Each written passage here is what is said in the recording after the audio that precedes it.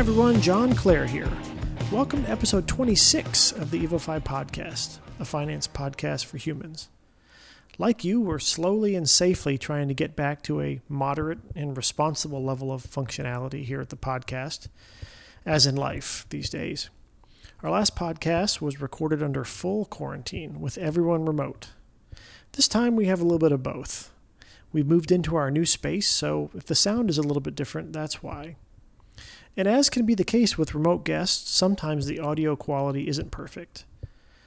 We appreciate your patience as we fine-tune the audio in the new space and hope that it gets better over time. Today we talked to Tom Lee, an insurance expert with Health Markets. Specifically, we wanted to address what I'll call the gap years between when someone might leave a job that has medical benefit coverage until they either migrate to a new job with coverage or get to Medicare age. This is something we encounter quite frequently these days, whether it be voluntary or involuntary. We hope you find the discussion practical and helpful, especially if you're considering making a change, but maybe have been intimidated by the thought of losing your benefits and not knowing where to go from there. If you're not already a subscriber to the podcast, you can subscribe on Apple Podcasts or Spotify. Check us out on Twitter or Instagram at EvoFi Podcast, or drop us a line at evofipodcast@gmail.com. As a reminder, this podcast is 100% free of any tax, legal, or investment advice. Our goal here is education and some fun too. If you need advice in any of the areas mentioned, tailored to your specific circumstances, feel free to give us a call and we'll see how we can help. Now on to the podcast. Here's the EvoFi team talking with Tom Lee. Enjoy.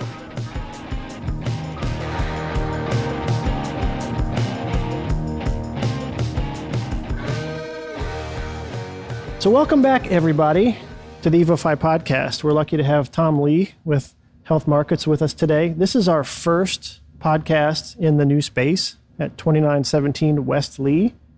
We are learning about how awful the acoustics are, and the air conditioning unit has turned back on above us. So bear with us as we get the kinks worked out. Normally we will have a studio that sounds much better, but since social distancing and COVID prevail, we are all out in a big open area. Today with me, we've got Dave O'Brien and Cecilia Fleming as well. And again, Tom Lee from Health Markets. Tom, welcome. Thank you. It's great to be here. It's a neat opportunity to talk. We're lucky to have you here to talk about a topic that we encounter in our day jobs quite often, which is helping folks depart the full-time corporate workplace. And often that means being prepared financially to support themselves, but also the big unknown, which is around how to take care of themselves on the healthcare side and all the things that may have been covered before, but no longer are. They've all heard about Medicare, or certainly if we talk to them, they've heard about Medicare, which starts at 65. But what happens when you leave work at 55 or 60? And I think that's where today's podcast comes in. So we're lucky to have Tom here to talk to us about all those potential options that folks would want to look into. Words like COBRA, words like Affordable Care Act, healthcare.gov, Marketplace, Obamacare, all that stuff, plus more. So stay tuned if that is your cup of tea. But first, and I know this is what Tom was most apprehensive about, which is the Evo 5. Now, in full disclosure, I've sent them in advance because I find that lower anxiety levels translate to better performances. Not just for you, Tom, for everyone. But anyway, what we'd like to do is just have a little bit of fun up front, if you're still up for that. Absolutely. All right, good. So I'm going to spread this around, though. I'm going to let Cecilia ask the first of the Evo 5s. What profession other than your own would you like to attempt? Well, I am an intense sports fan and entertainment person. And I believe if I had the opportunity to be the business manager or involved in sports entertainment, that would be where I would go. Picture general manager of the Madison Square Garden, or in charge of events at the Boston Garden or Atlanta Convention Center. Those type of pretty active events would be something I'd enjoy. When I hear sports entertainment, I think of World Wrestling Federation. Is that similar? That doesn't come to mind for me. All right. I'm just checking. The XFL. That's right. On Fox. That's right.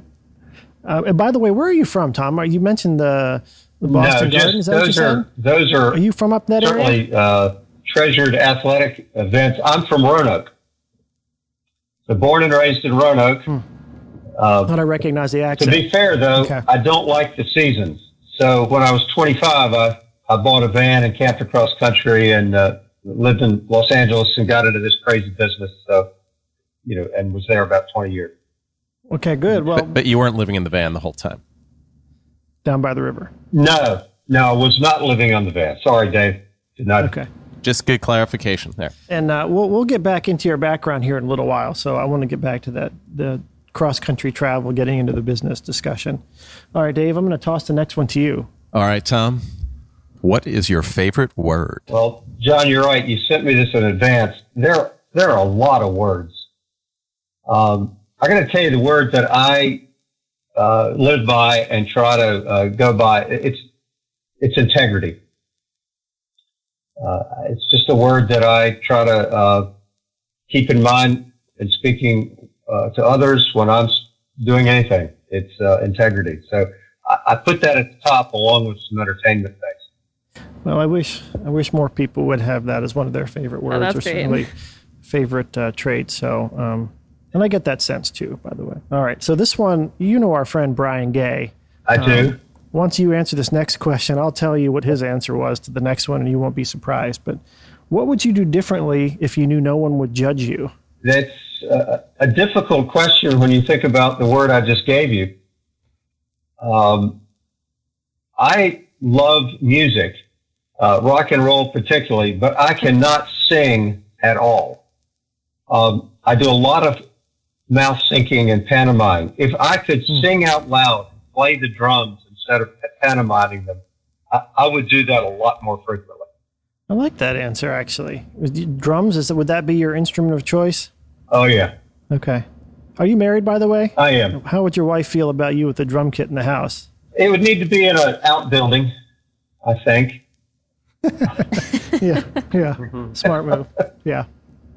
All right. Well, yeah, I feel bad. In the Evo 5 Name That Tune section, it is not a rock and roll song. So had I known that in advance, maybe I could have. This will make it more challenging. One of my favorite songs of all time, by the way, but we'll get there. By the way, Brian Gay said, I think it was not drive the speed limit. Yeah. He would pass on the shoulder and just not obey traffic rules in general. Okay. That would make sense. Apparently in Oklahoma, if you drive a big truck, you don't have to obey the rural limits. So, all right. Cece, you want to take the next one? Sure. Next up, what is your happiest childhood memory and what makes it so special? Well, what makes the memory special for me probably is anticipation. It's hard. Christmas Day comes to mind, but then I would have to say going to the beach with my family.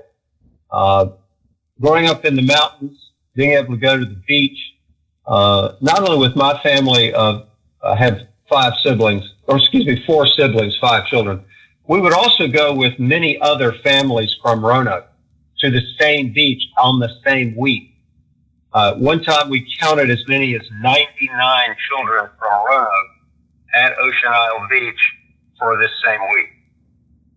And just the anticipation of being there, enjoying the all that we could do with that community was probably my biggest childhood joy. That's great. Wow. What beach, by the way, did you say? Ocean Isle Beach in North Carolina. Okay. I'm not familiar with that one. My family went there all through my youth. I mean, we went to some other beaches as well, but that's the one where all the Roanoke crowd went at the same time. Incredible memories. I loved it. So whereas all the people from here go to, where do they go? I was going to say not Myrtle Beach, but what's Hilton Head, Myrtle. Yeah. So in Roanoke, it's Ocean Isle. Well, now that the secret's out, all the Roanoke folks are going to be overtaken by people from Richmond. So, well, there have been a lot of people from Myrna going to Ocean Isle through the years. I even traveled from California back to Ocean Isle to be with that gang, even when I got to be an adult. Cool. All right, so here's the last question again. Now, remember, this one is the theme of the podcast. And if I'm going to summarize what the theme of the podcast, it's really about the gap years between when you would stop working and be covered by Medicare. So let's just focus on the gap years, okay? Here we go.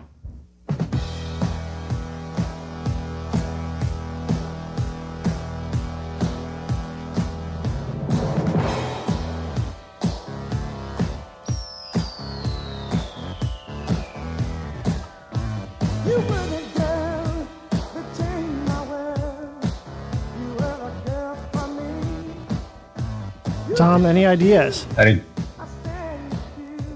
get it. I'm afraid the acoustics, John, are a bit of a problem. Oh, yeah, we've heard that one before. I'm just kidding. Yeah, I apologize for the technology. So I'm gonna look around the table here. Dave seems to know what it is. Yeah, Dave, would you like to announce what that song is? We'll play it in the podcast. So for all you fans. But well, Dave, John kind of gave a little bit of it away by saying the Gap Years, because that's the Gap Band, and it's "You Dropped a Bomb on Me." I think from like 1979 or 80. Late 70s. The Gap Band is one of my all-time favorite songs.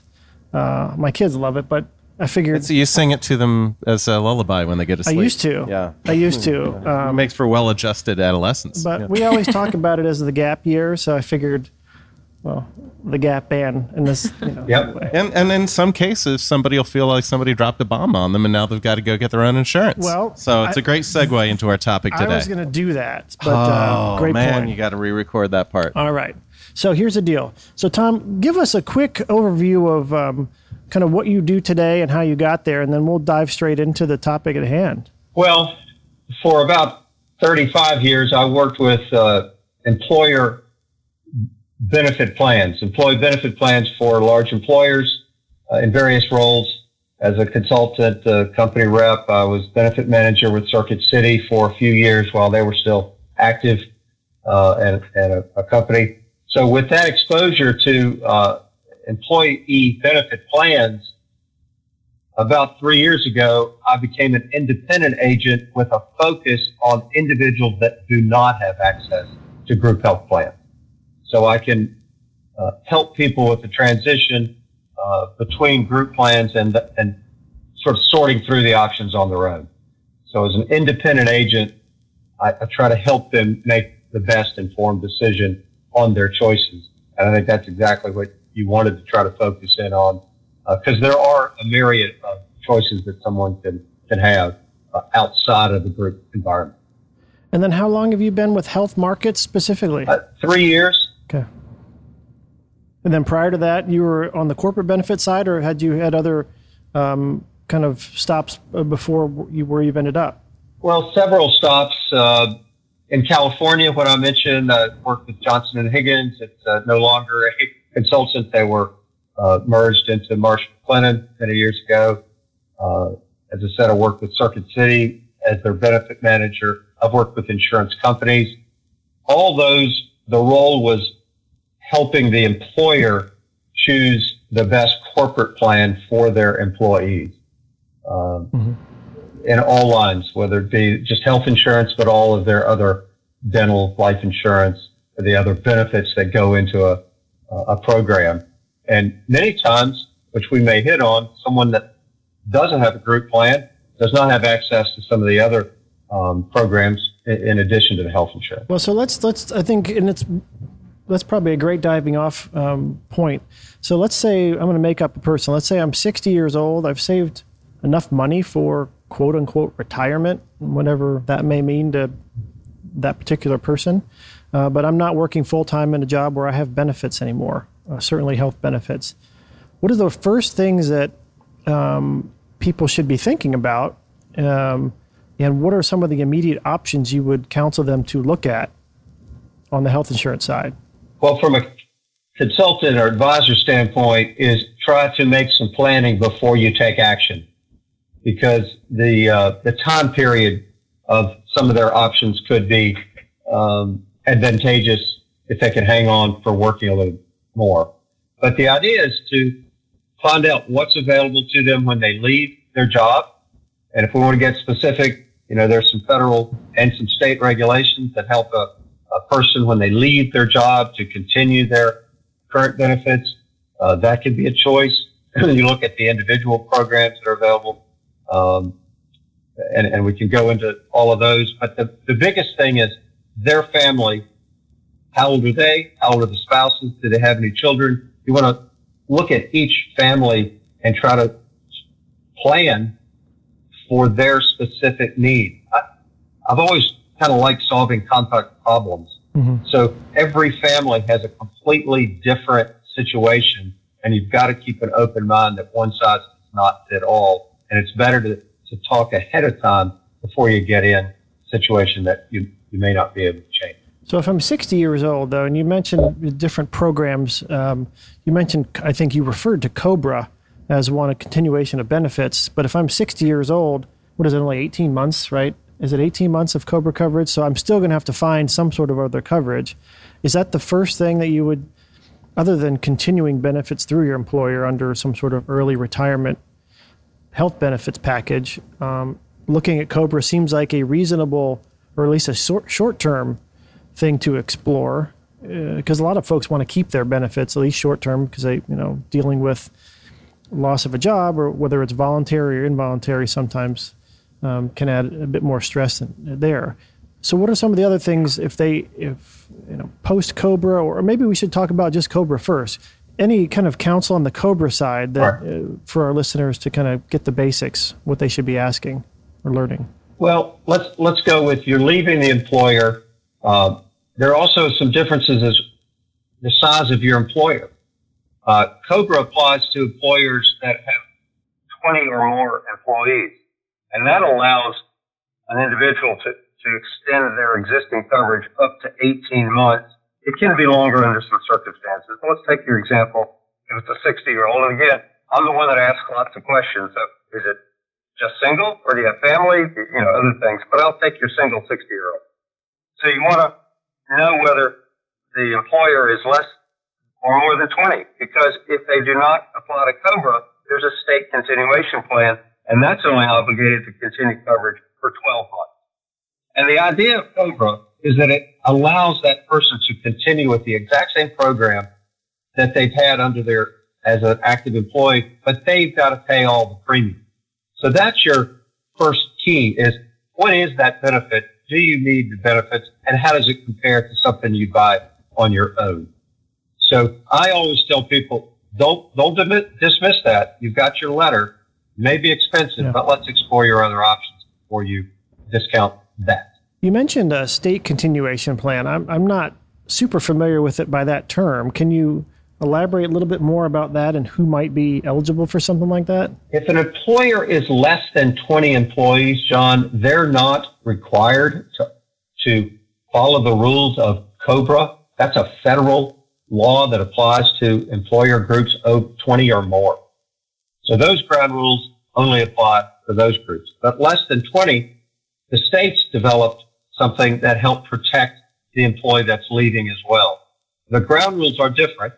The administration's a little different, but for these purposes, that person that's leaving for a small employer may only have an opportunity to continue that plan for a year. But similar to COBRA in a lot of respects, the period sounds like it's a little bit shorter, but that's something I was not aware of. So good to know. Yes, they're considered the same. They would have the same benefits as the employee. And many times when you're talking with someone, one of the decisions might be, well, what time of the year, what part of the year are you leaving your work? Because if you leave the work, you might have to start new out-of-pocket and deductibles and things from a brand new plan. Whereas if you were, unfortunately, had some expenses during the other year, that counts. And so you could sort of, again, it's strategy of what is your particular situation as you decide your strategy. Now, the thing is, too, from a financial standpoint, when we get into the other choices, nothing is set in stone. You can always change your choice in this individual world. These are based on maybe if you've got good health conditions or not. But the COBRA and the state continuation, as you mentioned, are definitely finite. So you may choose to go COBRA immediately or say, that's not my best choice. Let's go individual. Let's do something individual that's not related to the COBRA or state continuation. And so that listeners just remember, so if your employer has more than 20 employees, you can COBRA, and that's going to allow you to continue that policy for 18 months. Under 20 employees, there's the state continuation program that allows you to continue that same plan. And did you say that's only 12 months? I'm not hearing John. I just have to tell you, I just can't hear John's audio very well. So I didn't hear the question. Oh, so I think what Dave had asked is, and I'll try and do it, is he asked if you could confirm that the state continuation plan was 1 year as opposed to COBRA being 18 months. Well, the state continuation, the longest it goes is 12 months. Okay. And you can stop at any time if you have other employment or any of these things. You can stop COBRA anytime you want. Generally, you're thinking about how long can I go if I don't have any other choice. And let me ask one more before we move on to the individual plans, because I think that's where a lot of our listeners are a bit intimidated. But on the state plan, what kind of do you maintain your current coverage? Are there certain state plans that folks have to select from? What more information can you share on that? Oh, well, I mean, and each state has their own regulation, but here in Virginia, it's very similar to COBRA in the idea that it continues the same plan that you're on as an active employee. Got it. So you're not changing plans. You're not getting another choice. You just pay the entire cost for the plan that you have been on as an active employee. And is there where is the best resource for someone to look into that particular state plan if their employer does not know? Well, the employer is obligated to tell you about it. Many times an employer may have an administrator. Usually a small employer may or may not know this, but I've pointed people back to their employer to say, you need to ask them again for a letter, and then they maybe speak with their advisor or consultant, and they get some help. Okay, good to know. Let's jump into, if it's okay with the rest of the crew here, let's jump into some of the individual plans. So whether it's, hey, our COBRA has been exhausted and now we have to get coverage before Medicare, age 65, or we're going to bypass COBRA altogether, kind of walk that person through the process of what they need to do at a high level and what are some of the considerations. I know that's a bit of a loaded question, but let's start there and then we'll kind of follow it from there. All right. I will ask, or it should be known, their family members, who else needs coverage, because not each person has to have the same coverage. That's certainly a strategy. So you're finding out their information. You also want to know a bit about their medical conditions as an advisor, because there's some choices in these individual plans. And so once you've gathered some information, the options that I would suggest they pursue are the federal marketplace, which is known as you mentioned, Obamacare, the Affordable Care Act. And there's certainly some ground rules and a fair number of moving parts there that help, depending on how detailed you want to get into. But the important thing there for people to know is they could qualify for help financially on their premium based on how many people are in their household and their income for the year in which they need coverage.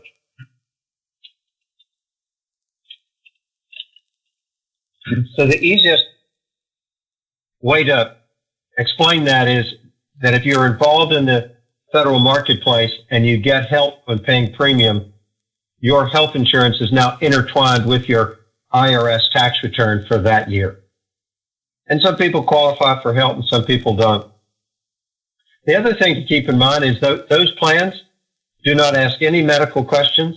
There is no underwriting that will prevent you from having any coverage for a pre-existing condition. So they are the most stable for those that might be in not such good health or have medical conditions.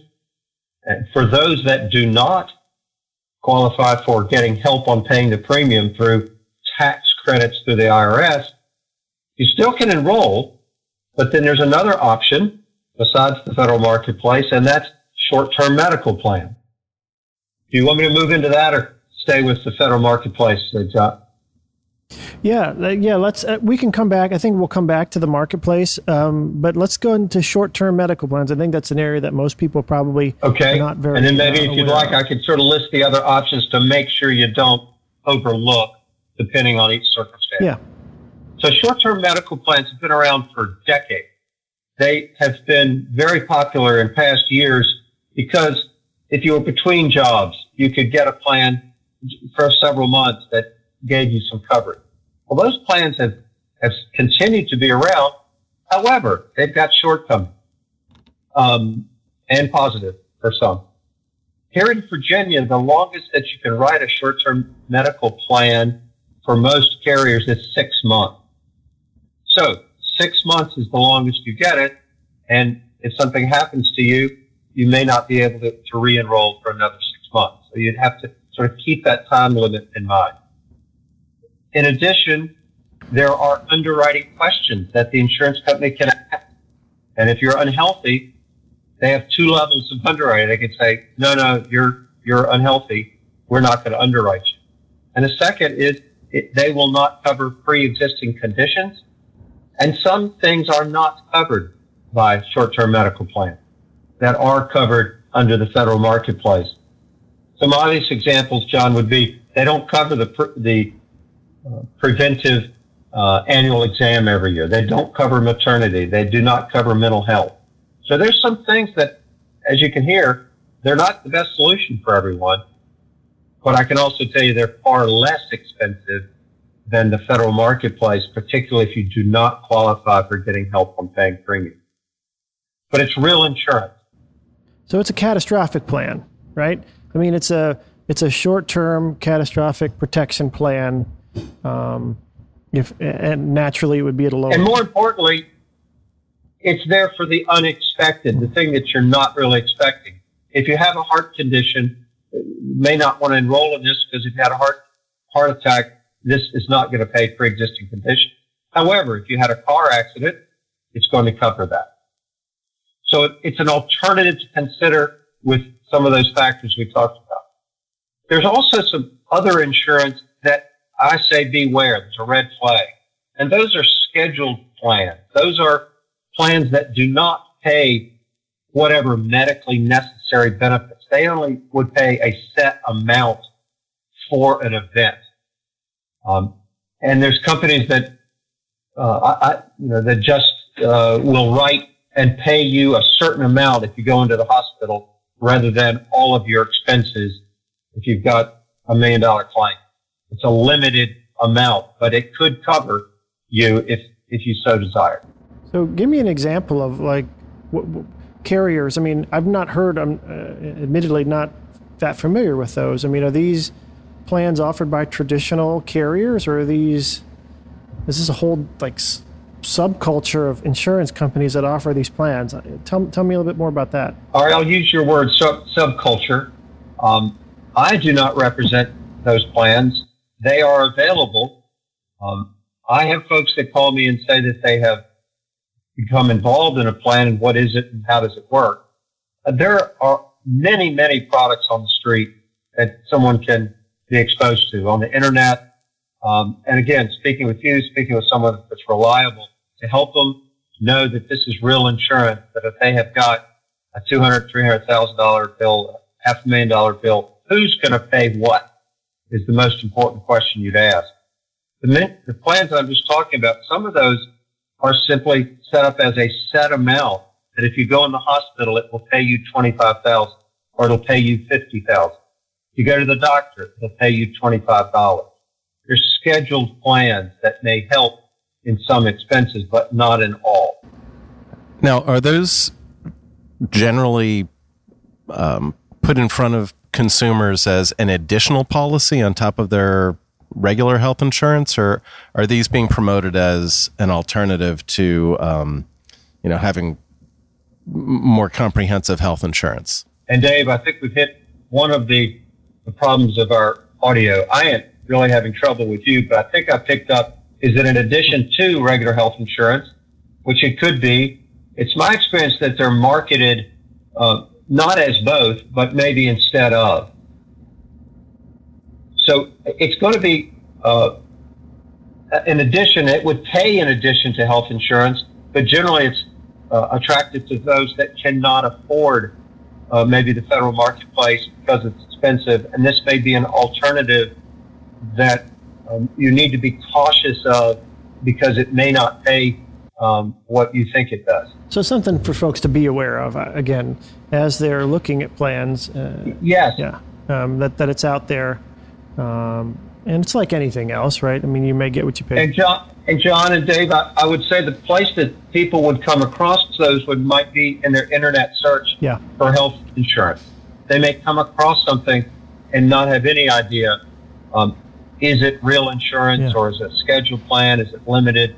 It's just to be aware of what you're buying and asking good questions. Okay, so I think that's a good word of warning for folks as they're doing their research. Let's go back to focus on the exchange, or let's say we're not on COBRA and we're not going to buy a short-term medical plan.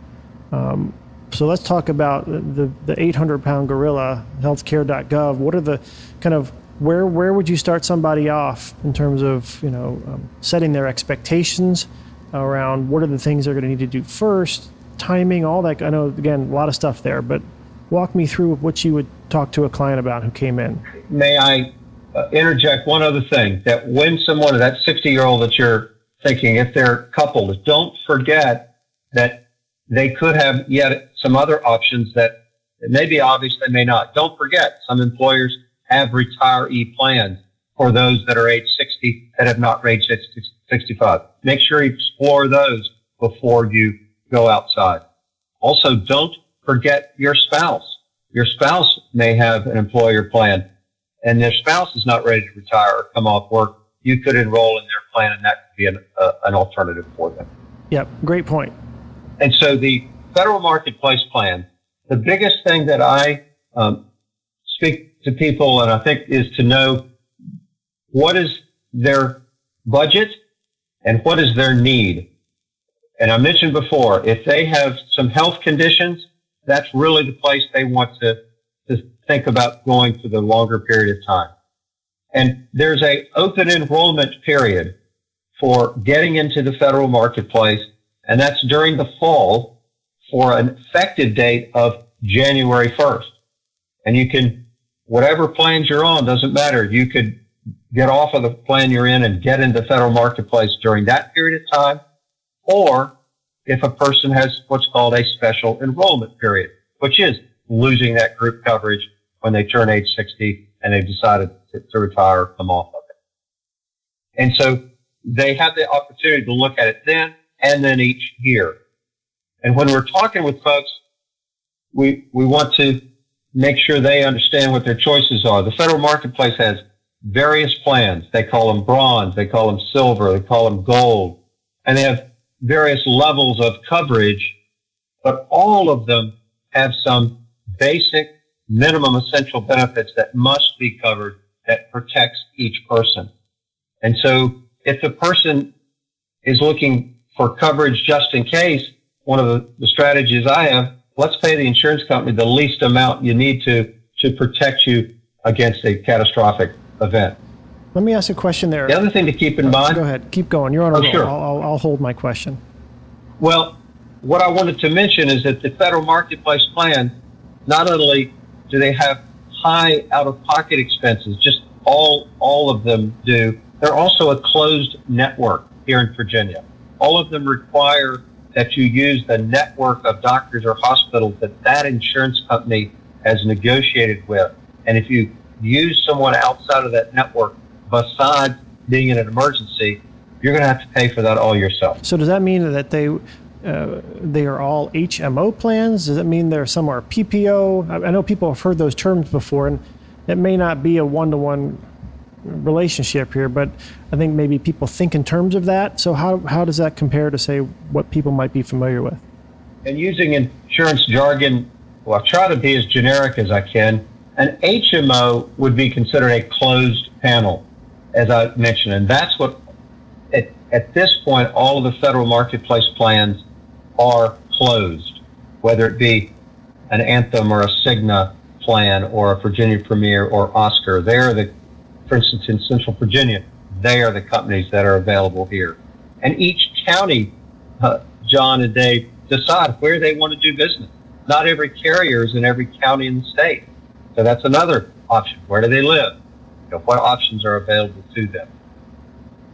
And the PPO that you mentioned means that you could go outside of the network that they have and pay more, but the federal marketplace plans do not provide that option here in Virginia. Okay.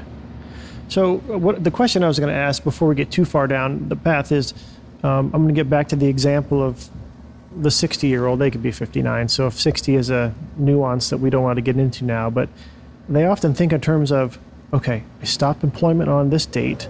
I lose my benefits on this date. When can the new plan start? So just kind of the overlap or the timing. Typically, is there a rule of thumb? I mean, typically we found some clients, their benefits last to the end of the month, which they were employed. So if I retired if I left on the 15th, I'm covered at the 30th. Some maybe stop immediately. Can you comment on that and what you see? And then, if one were to get a plan on the exchange due to a qualifying event, what's the timing? Those, I'm guessing, are made retroactive to whatever date they were eligible. Can you just comment a little bit on how that actually happens? Each employer can decide when the coverage ends. So it is important for the individual to know when their coverage ends. It could be the day they leave. It could extend to the end of the month. So that's a really good question that's on the list that we decide, we determine when is it going to end. Now, coordinating that with the federal marketplace, they only start plans effective the first of each month. So you can actually enroll in a plan with the federal marketplace within 60 days of when you lose the coverage before or after. So we're getting a little bit dicey into the details here, but that's part of the coordination. That they actually can do it before they lose coverage or after. It's just generally you want to coordinate it for their employer plan to end, and you pick up a plan so there's not a break in coverage. So basically what you're saying is planning for overlap as opposed to planning for a gap, right? That's right. Okay. That's a great tip, actually. It seems very obvious, but most people, to the extent they know they're going to be terminating employment, then they should do that in advance. Okay. Well, and you alluded to something, and maybe if you want to get into it later, we can, but it's the strategy of when you want to leave the employer. That if the COBRA is an option to consider, that only goes 18 months. Well, what if you waited a few more months of your employer? You might be able to maximize that 18 months to some other option. Okay. We're gonna do this like they run a strategically. Go ahead. I'm gonna have Dave step up here to the microphone like a shareholders meeting. Okay, Mr. O'Brien, would you ask your question, please? Oh, technology is great. All right. So another situation, we're in a pandemic. People are finding out that their employers are reducing the workforce.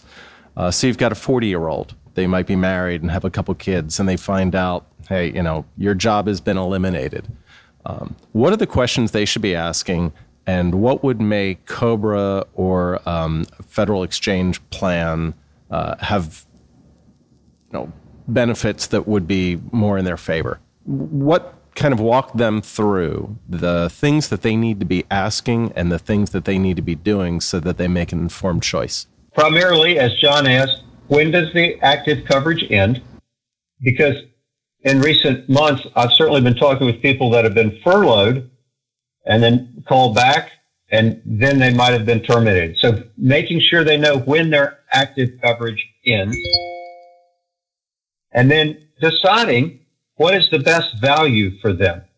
And remember what I mentioned earlier, you don't have to be committed for a long term here. You could do this incrementally. That the best way to think of value is, I think of two buckets of expenses. One bucket of expense is the premium that a person has to pay whether they use their health plan or not, one time or 25 times during the year. The other bucket of money is, what do they have to pay out of pocket? What do they have to share in the cost with the insurance company when they need care? So those two buckets should be evaluated on an annual basis, a 6-month basis, whenever it is that we talk through what are their expenses. So when you add those together, that's where you take COBRA and you do the math. How much does COBRA cost? And how much is it going to be cost sharing with the active plan for the rest of that year? And you compare that to the math of another option. What's the premium? It may be less, but they may have more out-of-pocket exposure if they have care.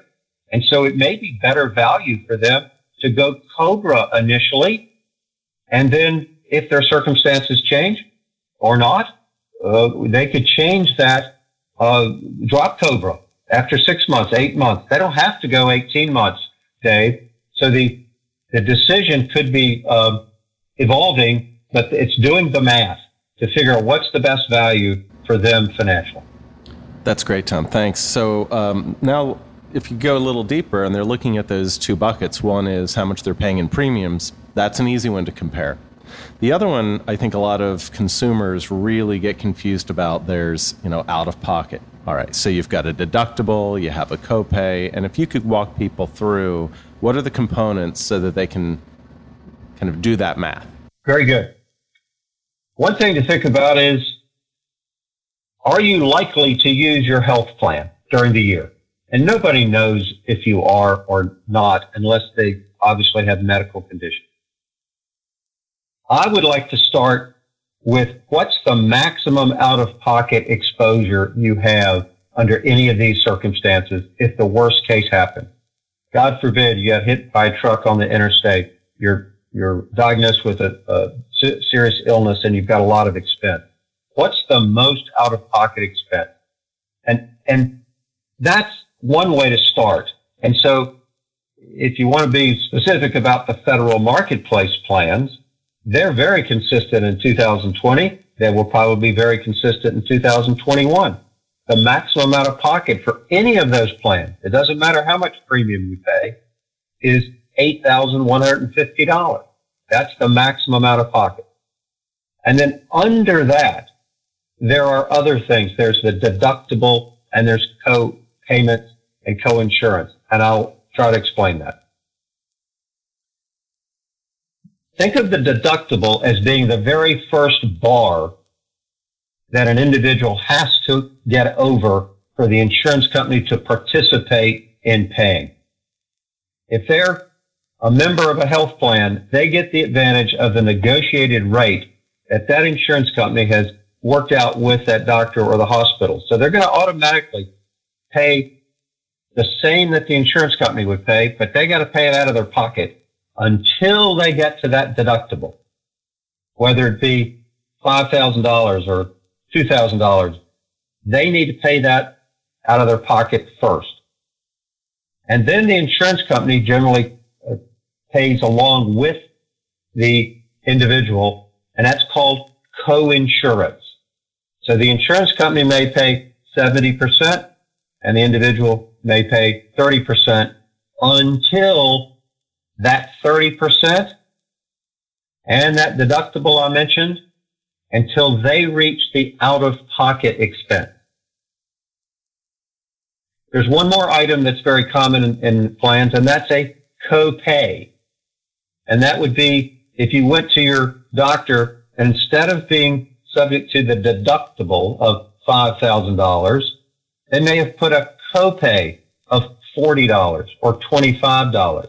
So that each person would pay $25 or $40 each time they see the doctor. In the federal marketplace world, all of those costs accumulate toward that maximum out of pocket. So the discussion is, how likely am I to have those expenses? It's really hard to know, but Dave, that's where I would challenge the person. Are you likely or not?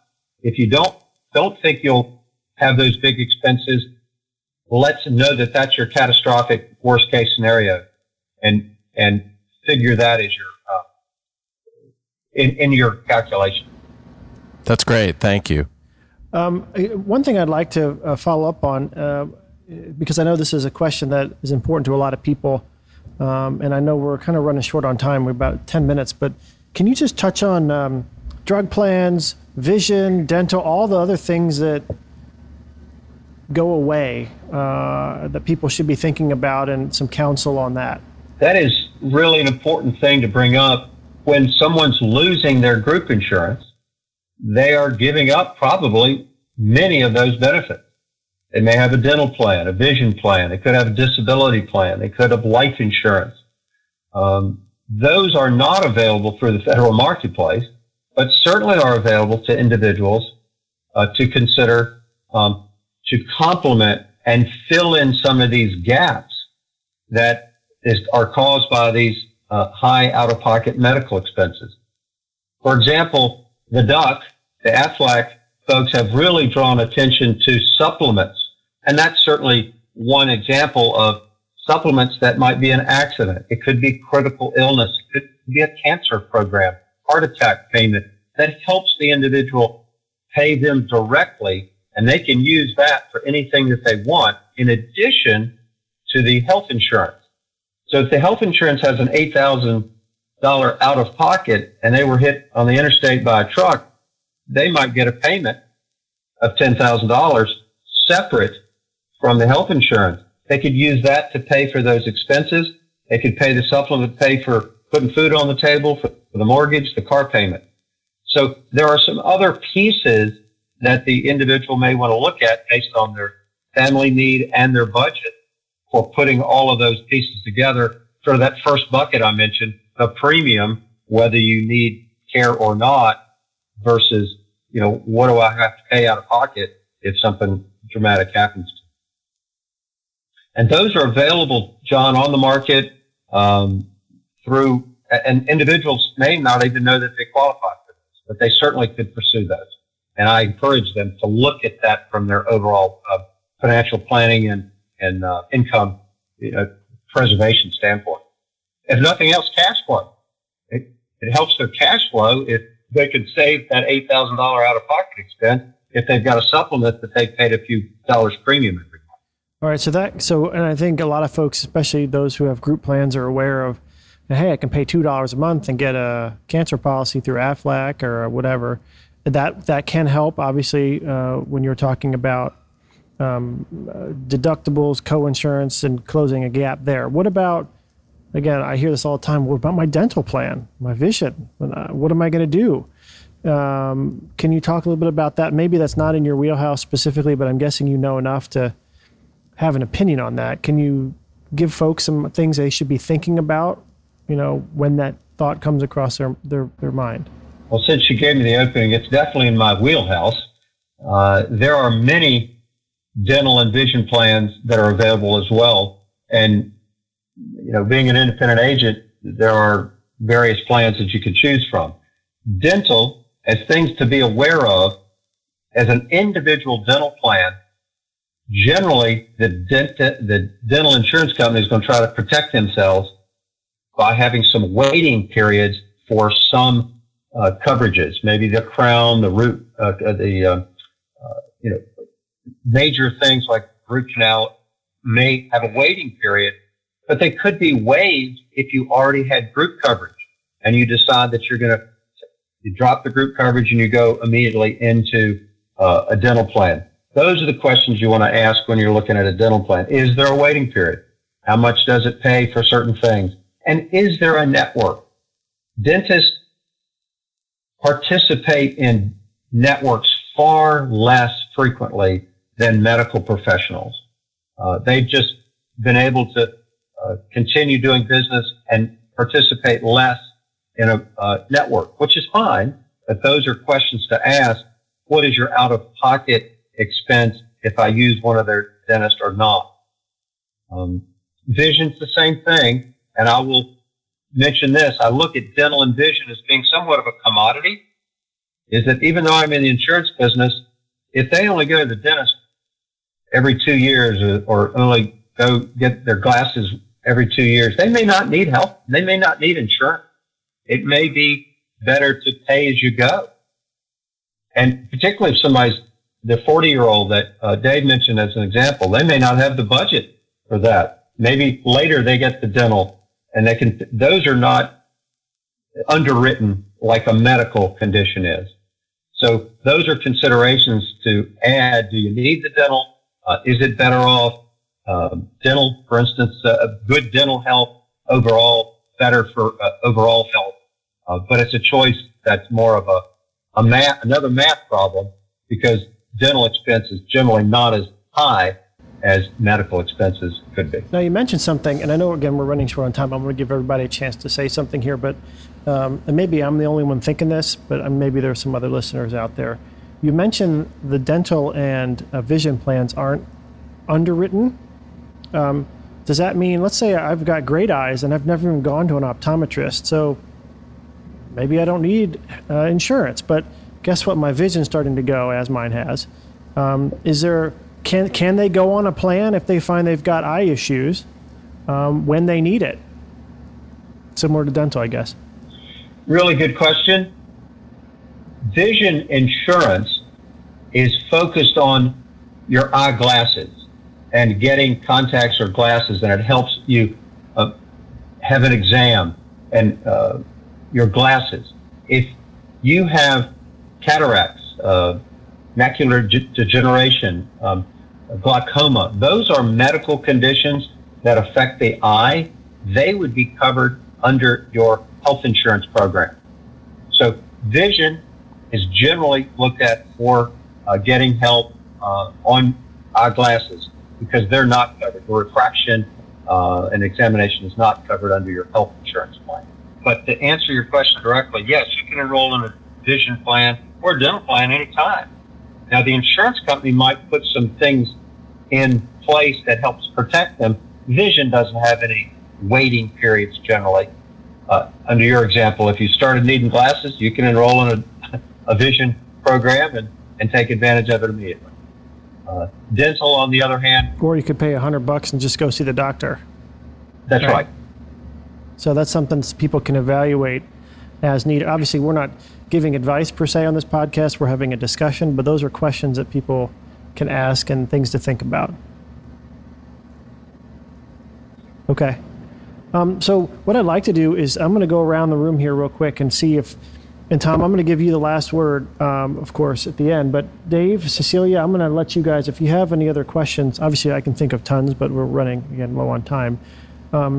I'll have you walk over to the mic here if we want to fire another one away to Tom.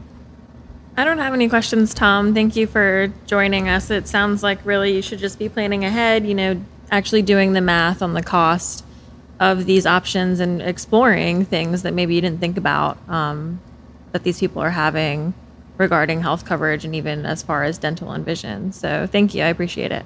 Well, and to your point, I was just going to say to her point, maybe the best decision is not one that I'm involved in.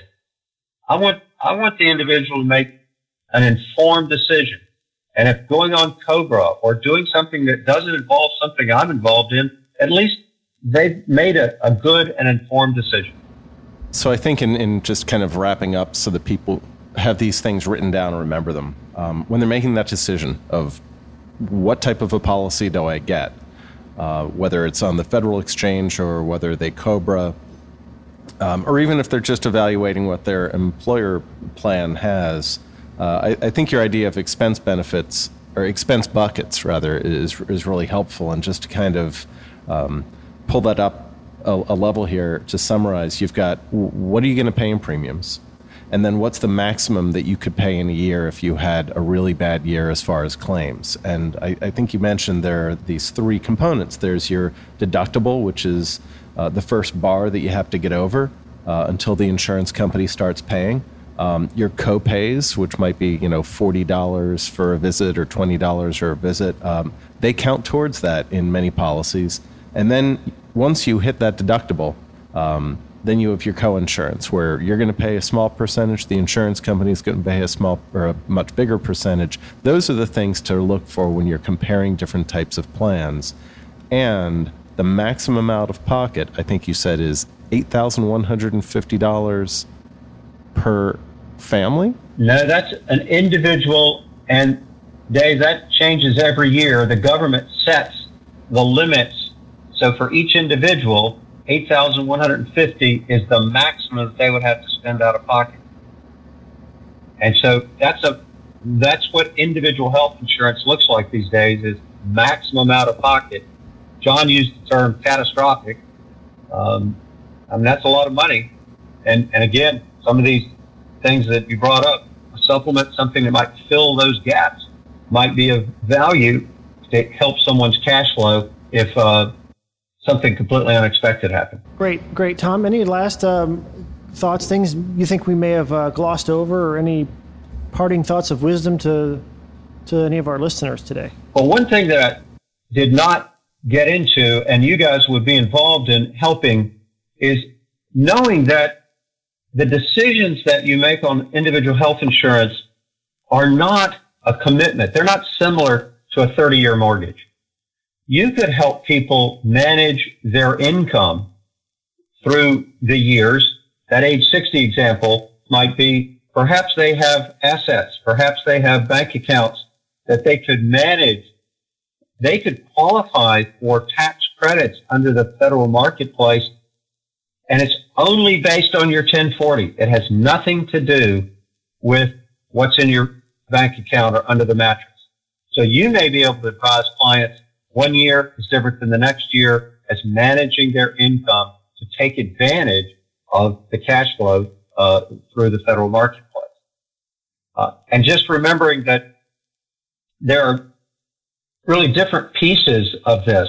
If we can use the puzzle analogy, don't get committed to a long term, is that we've got different puzzle parts that might go into someone's plan, and we may replace one puzzle part and put in another one next year to help them get the best value, and the best outcome for them. So I always think of this, don't look at this as being a decision you're going to keep with, really like a mortgage.